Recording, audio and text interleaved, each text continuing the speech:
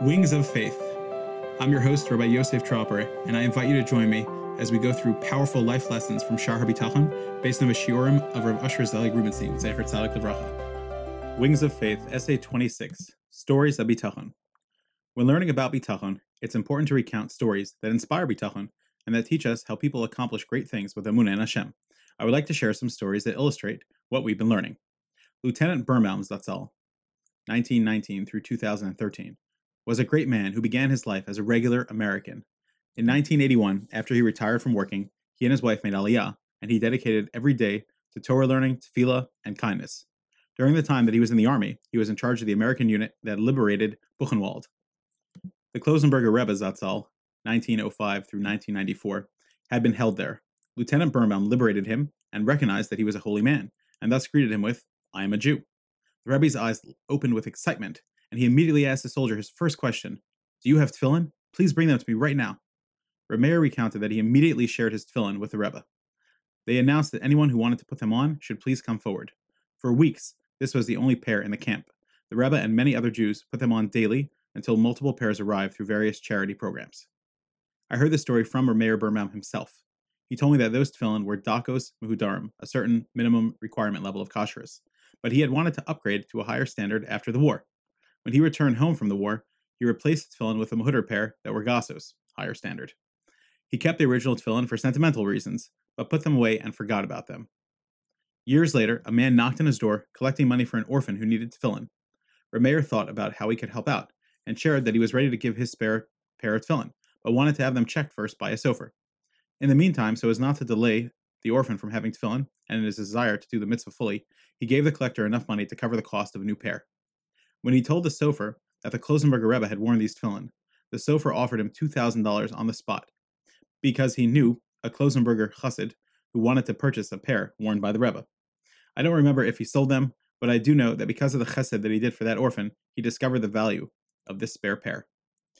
Lieutenant Birnbaum told over that when he arrived in the camps to liberate, one of the soldiers found a young Jewish man from Lodz, Poland, who appeared to be dying from typhus and malnourishment.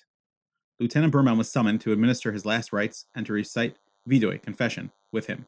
Lieutenant Birnbaum came over to him, assessed the situation, and said, "I don't think you have any reason to say Vidoy," referring to the fact that this person had lived through Hitler's inferno and was pure from sin. The young man interpreted the words as saying that he was going to recover and was inspired to put his faith in Hashem, the one who had taken care of him until then. So he replied, "You're right. I don't think it's my time either, but I hope that when my time does come to leave this world, you will be able to say Vidoy with me." They said Shema together, and the young man miraculously recovered. After Lieutenant Birnbaum died, it was told over that the Yid in the story lived for another 68 years, and his name was Rav Yosef Friedenson, editor of the Agudas Yisrael's paper, Das Yiddische Wort. He died one day after Rav Meir Birnbaum died. They left the world a day apart and said Shema and Vidoy one day apart.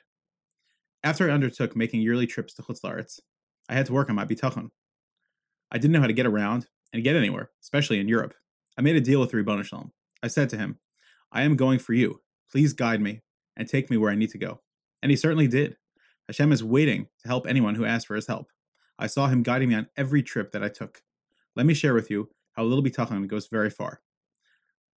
I was once traveling to Milreich, a suburb of Antwerp, and I flew to Amsterdam, and then took a train to Belgium, turning north at Holland. It was a Sunday, and I had no idea where I was. The trains were empty, and I had my svarim with me. I noticed a man reading the New York Times in English, indicating that I would be able to communicate with him. I didn't speak Flemish or French, only Deutsch a bissel. I went over to him and said, "I see you obviously speak English. Can you please help me?" He replied with a smile, "I speak Yiddish." He gave me exact instructions about where to get off the train, how to transfer to a bus, and at which stop to get off. I thanked him and went back to my seat. He called after me, asking if I had any Belgium currency, which I would need. I told him no, I will change my dollars at train stations. He replied, "They are all closed on Sunday. I see you have a connection with the yeshiva. Please take this." And he pulled out his wallet and handed me 30 francs, about $30. So there I was, not knowing where and how to go, and Hashem sent a messenger to guide me. Not only did Hashem send this man to guide me, Hashem even had him give me money for the way. Cute story, right? This happened to me hundreds of times when I traveled for the yeshiva. Bitachon really works. Open up your heart and mind and let Hashem run the show for you. I was once in Switzerland, going from Basel to the St. Louis yeshiva.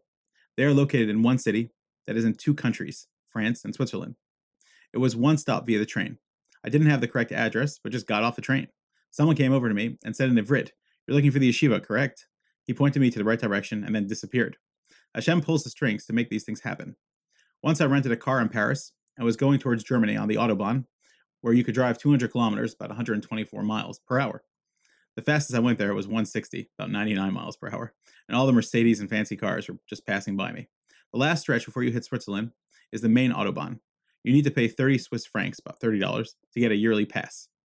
A Swiss policeman at the border crossing charged me the full fee. He grabbed my passport and cursed at me in German because he saw that I was Jewish. "Get out of Germany," he screamed, among other derogatory comments that I mostly understood. I replied, "That's what your grandfather told my grandfather, but we are still here, thanks to God." Later, I wanted to go to Lorraine to visit my friend there, Rav Yitzhak Toledano. I arrived in Paris on a Sunday and got off the train holding a map.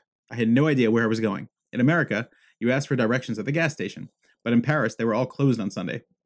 I davened to Hashem for help, applying Sha'ar B'Tochen with sincerity. All of a sudden, a station wagon with an entire family pulled up, and a man got out and started talking to me in French. All I said was Lorraine, and he pulled out a map and motioned a path for me to follow. I was almost totally lost, so he went to converse with his family back in the car, who were obviously with him on a Sunday family outing. He motioned, "Follow me," and I followed behind him for 45 minutes. When we arrived, he pulled out the city map and tried showing me where to go. I was still confused. I saw a Magen David and pointed to it. He took me there, and my friend lived around the corner from that. After I arrived, the man disappeared in a cloud of smoke. I'm referring to his car exhaust, which let out smoke as he turned his car around. I don't know who he was and why he helped me, but the Kadosh Baruch Hu sent him there to make sure that I got to my destination. Before anyone had a GPS, I had heavenly guidance. Hashem never left me, and he always got me where I had to go. I've forgotten most of the stories because it was just a part of my trip every time. When you rely on the Kadosh Baruch Hu, it really works. He takes good care of you. Some of the stories that stood out to me, I have shared with you. Sha'ar B'Tochen is real. We must live our lives connected with Hashem and rely only on Him. Thanks for joining us. For more Torah content and to make sure you never miss an episode, don't forget to subscribe and visit us at parshathemes.com.